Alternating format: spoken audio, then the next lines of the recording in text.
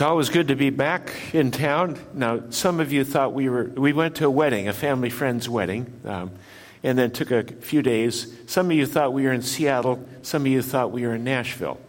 And in Seattle was it's going really poorly in regard to the coronavirus, but we were actually on our way from Tulsa, where the wedding was, to Nashville.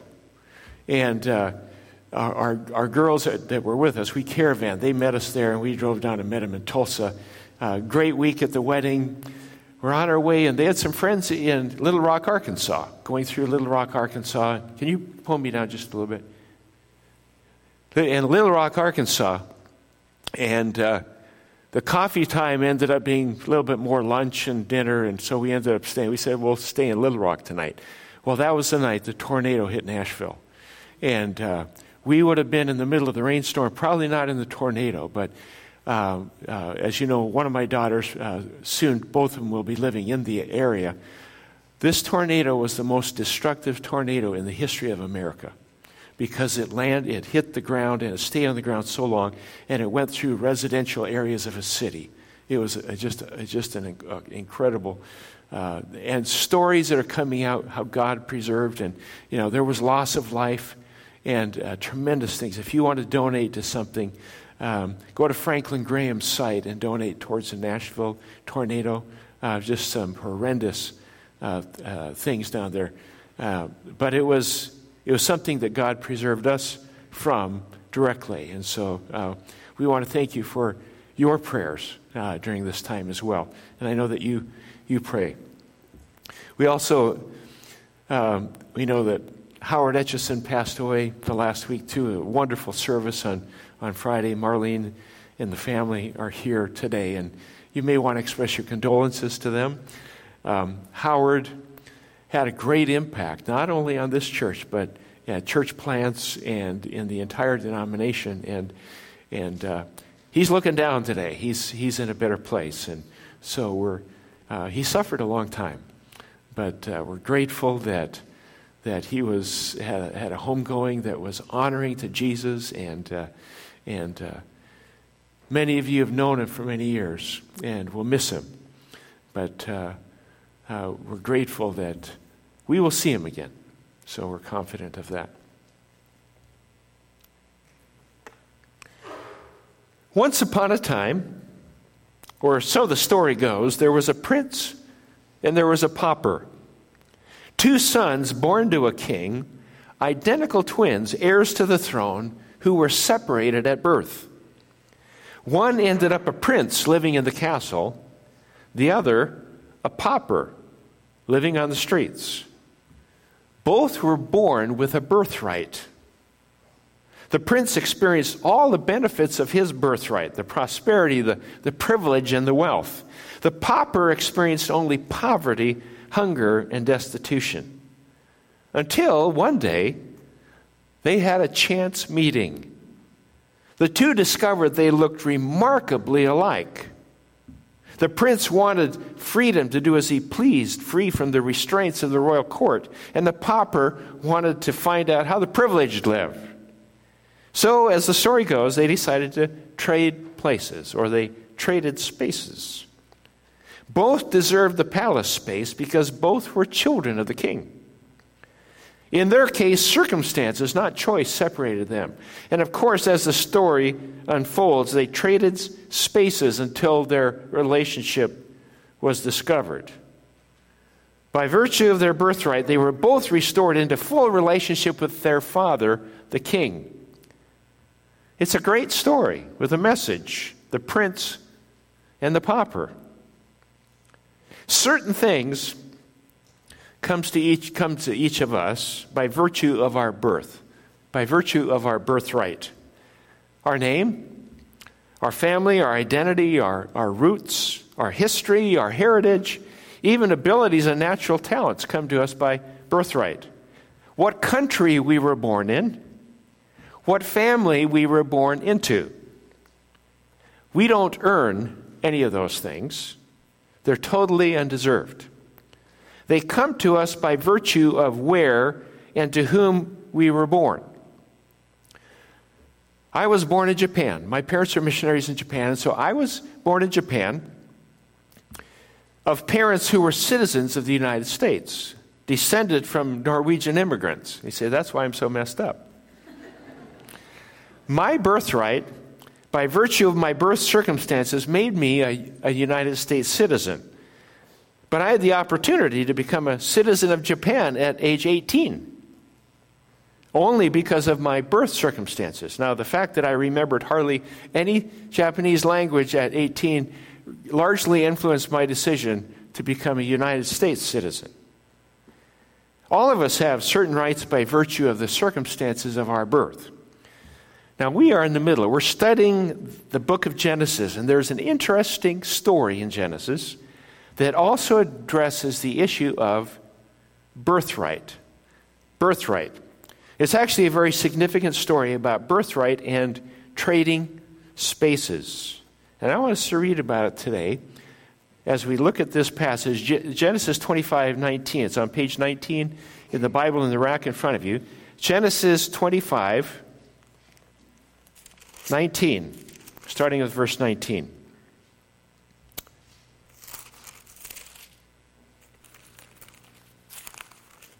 It was here this morning. There it is. Okay. Sometimes I do that too. I know some of you do that too. 25, verse 19. This is the account of Abraham's son Isaac. Abraham became the father of Isaac, and Isaac was 40 years old when he married Rebekah, daughter of Bethuel, the Aramean from Paddan Aram, the sister of Laban, the Aramean. Isaac prayed to the Lord on behalf of his wife because she was barren. The Lord answered his prayer, and his wife Rebekah became pregnant. The babies jostled each other within her, and she said, "Why is this happening to me?" So she went to inquire of the Lord. The Lord said to her, 2 nations are in your womb. The 2 peoples from within you will be separated. One will be stronger than the other, and the older will serve the younger. When the time came for her to give birth, there were twin boys in her womb. The first to come out was red. His whole body was like a hairy garment, so they named him Esau. After this, his brother came out with his hand. By the way, Esau makes perfect sense, right? I'm not sure why that makes sense. Anyway, after this, his brother came out with his hand grasping Esau's heel, and he was named Jacob. Isaac was 60 years old when Rebekah gave birth to them. The boys grew up, and Esau became a skillful hunter, a man of the open country, while Jacob was a quiet man staying among the tents. Isaac, who had a taste for wild game, loved Esau, but Rebekah loved Jacob. Once, when Jacob was cooking some stew, Esau came in from the open country, famished. He said to Jacob, "Quick, let me have some of that red stew. I'm famished." That is why he is also called Edom. Jacob replied, "First, sell me your birthright." "Look, I am about to die," Esau said. "What good is the birthright to me?" But Jacob said, "Swear to me first." So he swore an oath to him, selling his birthright to Jacob. Then Jacob gave Esau some bread and some lentil stew. He ate and drank, and then he got up and left. So Esau despised his birthright. Even before their birth, Jacob and Esau were jostling for position. They were trading spaces. But what happened after they were born? What happened after they were born? Today we're going to talk about birthright in the historical sense and draw some parallels to birthright in the spiritual sense. Birthright. One in our story valued birthright, the other despised his birthright. And before we are done, I want us to answer 2 questions. Number 1, what is our birthright as followers of Jesus? What does our birthright consist of? And number 2, do I value or despise my birthright? What is my birthright, and do I value or despise it? So let's start with the gift of birthright, Roman numeral 1. The background. First, birthright is a gift. It's not earned. In the Old Testament, the birthright was given by virtue of being born first. If you were the firstborn, you got the birthright. It's out of the person's control. You see, God is in charge. God is in control. And he was the one who chose who to give their birthright to, which was the firstborn. And of course, all the firstborns here today says, yes. How many of you are firstborns? Okay. Yeah, you guys like this passage, I can tell. In Deuteronomy, the birthright consisted of a double portion of the father's inheritance. So if the father's estate was worth, let's say $1 million, and he has 3 sons, the oldest gets $500,000, and the other 2 get $250,000 each upon the father's death. And as the youngest of 3 sons, I don't much like that concept, but that's the concept that we find on birthright. In the days of patriarchs, Adam, Abraham, Isaac, and Jacob, the birthright also made you the chief, the chieftain. In other words, you were going to rule over the whole family. You were in charge. It's a pretty good deal if you were the firstborn. For Abraham's descendants, the most important part of the birthright was possession of the blessing of the promise, including the future possession of Canaan, which is Israel today, and the covenant fellowship with Jehovah God. In other words, it gave you possession and it gave you relationship with God. And you say, great, that's ancient history. What does that have to do with us today? Well, we also have been given birthright. We've been given birthright. It's not earned. It's a gift. It's a gift given to us at our new birth. And at our new birth, we receive a birthright. In John 3, 1 through 5, there's a story about Jesus talking about this new birth. This is the first time we really understand a little bit more about what this means. It says, now there was a man of the Pharisees named Nicodemus, a member of the Jewish ruling council. He came to Jesus at night and said, Rabbi, we know that you are a teacher who has come from God, for no one could perform the signs you are doing if God were not with him. In reply, Jesus declared, I tell you the truth, no one can see the kingdom of God unless he is born again. How can a man be born when he is old? Nicodemus asked. Surely he cannot enter a second time into his mother's womb and be born. And Jesus answered, I tell you the truth.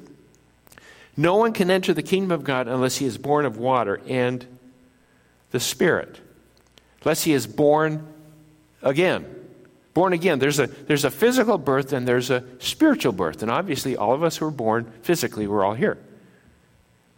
And those of us that trusted in Jesus, we are born again in a spiritual birth. And Jesus tells Nicodemus we must be born from above, or born spiritually. And like our physical birth, we cannot orchestrate our spiritual birth. We choose to follow Jesus, we choose to respond, but it's God through his Holy Spirit who gives us this new life. It's born from above. It's the work of the Spirit of God. It's God's work in us that brings this new birth in each and every one of us. In John 1, 10 to 13, he says, he was in the world, and though the world was made through him, the world did not recognize him. He came to that which was his own, but his own did not receive him. Yet to those who received him, to those who believed in his name, he gave the right to become children of God. Children born not of natural descent, nor of human decision or a husband's will, but born of God. That describes the process of being born again. The new birth. Children of God, born of God. It's not earned. It's not worked for. It's just like our birth. We had nothing to do with that. We just showed up. And this new birth is given by God's grace when we place our trust in Jesus. Birthright. We have been given a birthright by virtue of being born into God's family. Does that make sense? Everybody with me? I want to make sure we're here together today. Romans 8, 16 to 17 says, the Spirit himself testifies with our spirit that we are God's children. Now we are children, then we are heirs, heirs of God and co-heirs with Christ. Powerful statement that when we have this birthright, we're co-heirs with God. We're heirs of God and co-heirs with Christ. So when you become a believer and you're born again, you become an heir or an inheritor of God. You now have a birthright.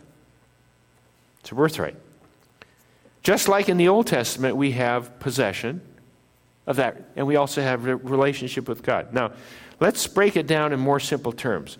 What does that mean today to have this birthright? It's critical that we understand our birthright and our heritage to know who we are. Otherwise, we will live our entire life as a pauper, poor, hungry, and destitute, instead of living like a child of the King, a prince with all the gifts, rights, and privileges of a child of God. Now, I'm going to list 15 things. This is not exhaustive. It's illustrative, but it gives us a picture of some of the things that come along with this birthright. Again, God gives us this by virtue of being born again, and we are in relationship with God. We are children of the King of Kings and Lord of Lords. We're not paupers.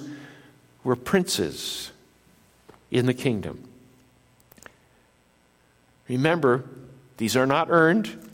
They're given by virtue of our birth, by God's grace. Let's look at that. Promised possessions. Some of the things. Number one, forgiveness of sins. Forgiveness of sins. By virtue of being born again, we have forgiveness of our sins. 1 John 1:9. If we confess our sins, he is faithful and just and will forgive us our sins and to purify us from all unrighteousness. Not everybody has that. Not every religion has forgiveness of sins. Most religions you have to pay or you have to appease a god of some sort. You can't just confess your sins and ask him to forgive. That's our birthright. Our birthright is forgiveness of sins. It's your birthright. Number two, peace with God. Peace with God. Therefore, since we have been justified, past tense, through faith, we have, present tense, peace with God through our Lord Jesus Christ. Peace with God because of what Jesus did. In other words, God's not our enemy. He's not against you. He's for you. There's that open relationship. Many people live their entire life thinking God's mad at them. Have you ever thought God is mad at you? I have. God's mad at me. I must have done something wrong. God's mad at me. No. Our birthright is peace with God, that open relationship. And one of the things I ascertain every time if I'm visiting someone who is in the last stages of life is I want to make sure that they know they have peace with God, that they are seen in right relationship with God. The last time I talked with Howard, I asked him, I said, do you know you have peace with God? He said, oh, yes. He was like, no question. He was ready. Peace with God. Then you also have peace with life. Peace with life. John 14:27, Jesus said, peace I leave with you. I do not give you as the world gives. Do not let your hearts be troubled. Do not be afraid. Oh, we need those words today. The peace with self. Peace with our world. Peace with our circumstances. We live in this turmoil. Things have been happening so fast in the last 3 weeks. You know, just the coronavirus thing, the economic downturn, just all the things that are happening. We have people that are in the restaurant industry in Seattle, and all the restaurants are closing because they don't need them, so they're going to work in grocery stores because everybody's going to buy toilet paper. So that's kind of, they have to stock. I mean, it's like this turmoil and some people are just out of work, they can't work. I mean, there is uncertainty. Talk about a disruption of peace. And you may be here in that kind of circumstance just because of this coronavirus issue that's happening. But people go through these kinds of circumstances in life all the time. How can we have peace in the middle of that? That's your birthright, is to have peace. Comes from God. Don't let your hearts be troubled. Don't let it be afraid. Your birthright. Number 4, righteousness. Righteousness. Romans 5:19 says, for just as through the disobedience of one man there many were made sinners, so also through the obedience of one man, Jesus, the many will be made righteous. Now, what does that say? Righteousness means right relationship with God. God is pleased with you. When he looks at you, he sees you as sinlessly perfect. When we confess our sins and that all that happens, we make our right relationship with God. He doesn't look at you and say, well, you're not perfect, and boy, No, he sees us as righteous, as sinlessly perfect through the blood of Jesus Christ. Right? It's your birthright. It's your birthright. Number 5, power. Power. 2 Corinthians 10:3-5 says, though we live in the world, we do not wage war as the world does. The weapons we fight with are not the weapons of the world. On the contrary, they have divine power to demolish strongholds. We demolish arguments and every pretension that sets itself up against the knowledge of God, and we take captive every thought to make it obedient to Christ. Do we have any battle for truth or battle for anything today? I mean, look at the battle that's going on in our political realm, works out in the political realm, all the things that we're dealing with. We have the power to demolish those arguments, the strongholds. That's the power you have been given. When the Holy Spirit comes on us, we have the power. God has given us power. That power is your birthright. It's your birthright. Number 6, answered prayer. Answered prayer. 1 John 5:14-15. And this is the confidence we have in approaching God, that if we ask anything according to his will, he hears us. And if we know that he hears us, whatever we ask, we know that we have what we have asked of him. Now, answered prayers, that's a huge topic. But the main thing that we need to know is that prayer is our birthright. We have access to God. Instant access to God. Instant access. The Spirit interceding on our behalf. We pray, God hears, and God acts. That's your birthright. It's part of the deal, part of the package. Ephesians 3:12 says, in him and through him in faith, we may approach God with freedom and confidence. There are a lot of stories we can read about President Lincoln. But one of the most incredible stories I remember that impressed me the most about President Lincoln was his relationship with his sons. And that anytime his son wanted to, he'd just come in and interrupt him.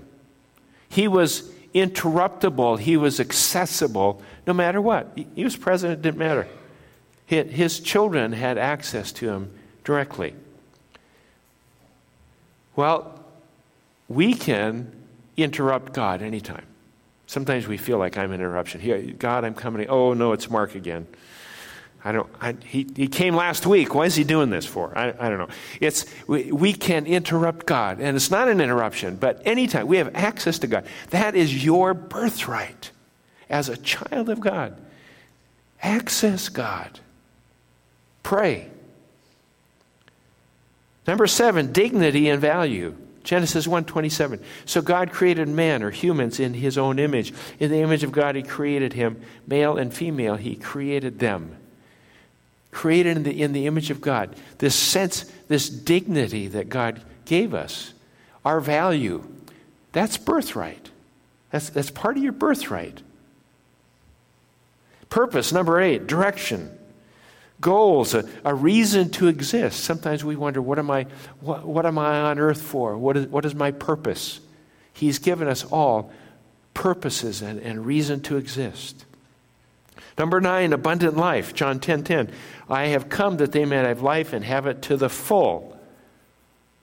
Not just some kind of existence that just barely gets along. He says, I want you to have life to the full. That is your birthright. It's your birthright. Number 10, prosperity. 2 Corinthians 8:9. For you know the grace of our Lord Jesus Christ, that though he was rich, yet for your sakes he became poor, so that you through his poverty might become rich. Prosperity. You read Psalm 1 and talks about the man who follows God and stays connected to God, and how whatever he does or whatever she does, whatever that person does, will prosper. Will prosper. It's a birthright. Jesus ministered to the rich and the poor, but the poor, sick and diseased, once healed, didn't stay that way. They prospered in their lives. And God wants us to prosper in whatever we put our hands to. Number 11, eternal life. 1 John 5:11-12. And this is the testimony. God has given us eternal life. This life is in his Son. He who has the Son, Jesus, has the life. He who does not have the Son of God does not have the life, eternal life. There's a sure destiny. And we're reminded of this all the time as we see the fragility of life. And there are people around us that have passed away recently. There were, I think it was 24 that died in the tornado in Nashville. We're losing life with the coronavirus. We have people that die from various causes. And the fact is, someday we're going to all die. The mortality rate for all males and females is 100%. But we don't have to worry, be concerned about that, because your destiny is sure, because it's part of your birthright. You have been given, by virtue of your new birth in Jesus Christ, you've been given immortality and eternal life. You will live forever in the presence of Jesus. Your birthright. Number 12, victory. We all want to win. We all want to be winners. Romans 8:37 says, "No, in all these things we are more than conquerors through him who loved us." Victory, it's your birthright. Number 13, authority. Matthew 28:18-19. "All authority in heaven and earth has been given to me. Therefore you go and make disciples." Your birthright, authority. Truth. John 8:33. "Then you will know the truth, and the truth will set you free." You'll know the truth will set you free. That's your birthright. Freedom, number 15. Romans 6:6-7. "For we know that our old self was crucified with him so that the body of sin might be done away with." Why? That we should no longer be slaves to sin. Because anyone who has died spiritually has been freed from sin. Freedom, that's your birthright. Your birthright. All of these and more have been given to you because you've been born again. Born into God's royal family. They are your birthright. And the burning question is, so what? So what? A lot of these things we know. So what? What do we do with our birthright? What do we do? Let's look at the responsibility of birthright. There's a contrast in our passage between Jacob and Esau. Now, Jacob was not perfect, okay? Obviously, you read through that and you say, how can he be the chosen person of God? He was a scoundrel at times. But he valued birthright. He valued it because he knew the true blessings were spiritual. The covenant promise, the relationship with Yahweh, the possession of all God's blessings. Now, his method for obtaining this birthright was despicable. It was not good. I keep thinking there must have been another way God could have done that, but God works through all kinds of means and methods. But there's not one word in the Bible condemning Jacob for his method. But there is condemnation of Esau. Let's look at Esau. Esau was not perfect either. He was materialistic. He was worldly. He was more concerned about his immediate appetites, short-term satisfaction than the long-term blessings of God. He traded places.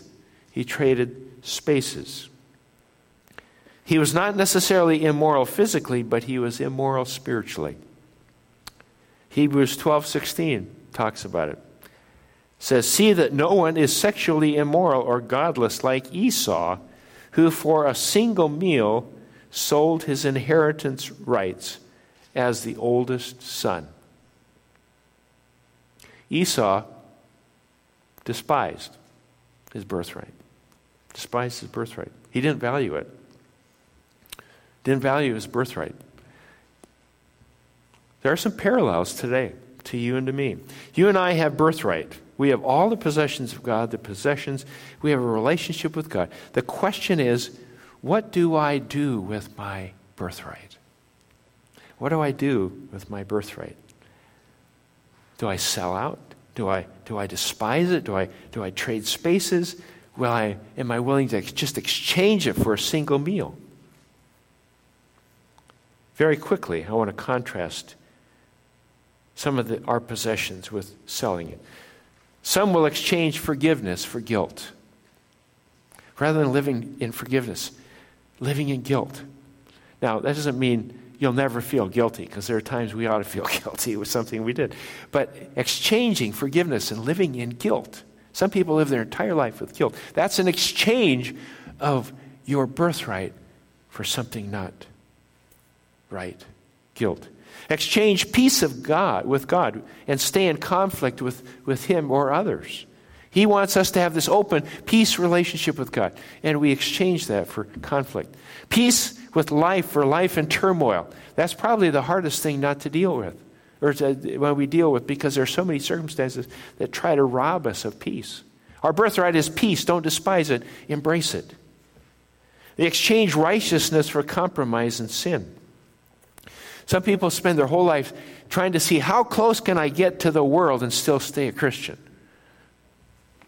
How much can I get away with and still go to heaven? I got to keep this get to heaven pass, and I got to keep that. But I want to do whatever I can. That's exchanging righteousness for compromise. Exchange our power for a powerless, ineffective, weak life. They're just cowardly Christians, people that are just cowardly in their, they don't want to embrace the power that we have. God has given us incredible power as a birthright. And a lot of times we'll talk to husbands and fathers who have exchanged the power of God to lead and to transform their families for things that are just not worth very much. Toys, diversion, fun, pleasure, even work and career, things that we just count as important. And in comparison to what God wants to give us, a birthright, it's just stew. It's like tomato soup. Nothing. Number 6, exchange answered prayer for prayerlessness. God calls us to pray expectantly, praying boldly. That's part of our birthright. Now we can go on and on. Sometimes we trade in our dignity and value, purpose, abundant life. We can trade in any of these things.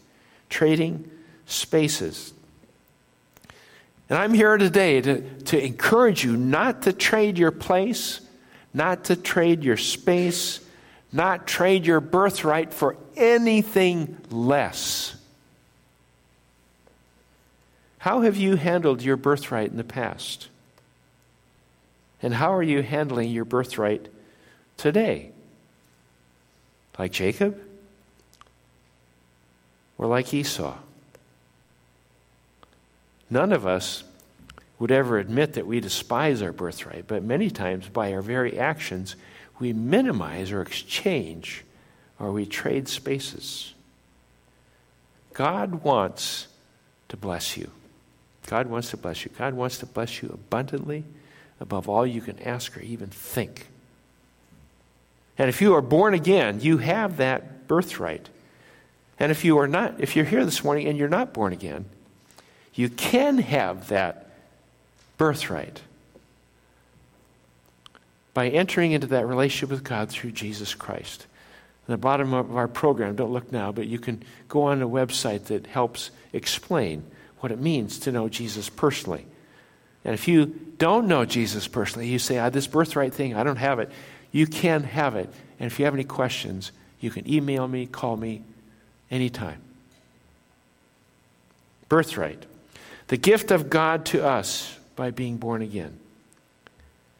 Once we've got it,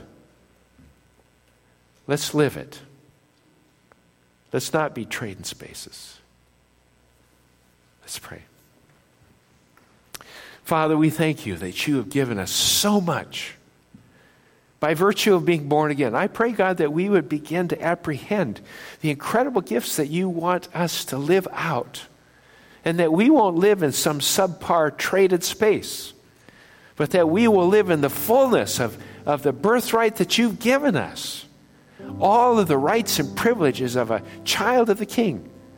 And God, that we would realize that your love is so great that you want to give us more and more and more all the time. Just like a parent loves to give to their children, you desire to give to us.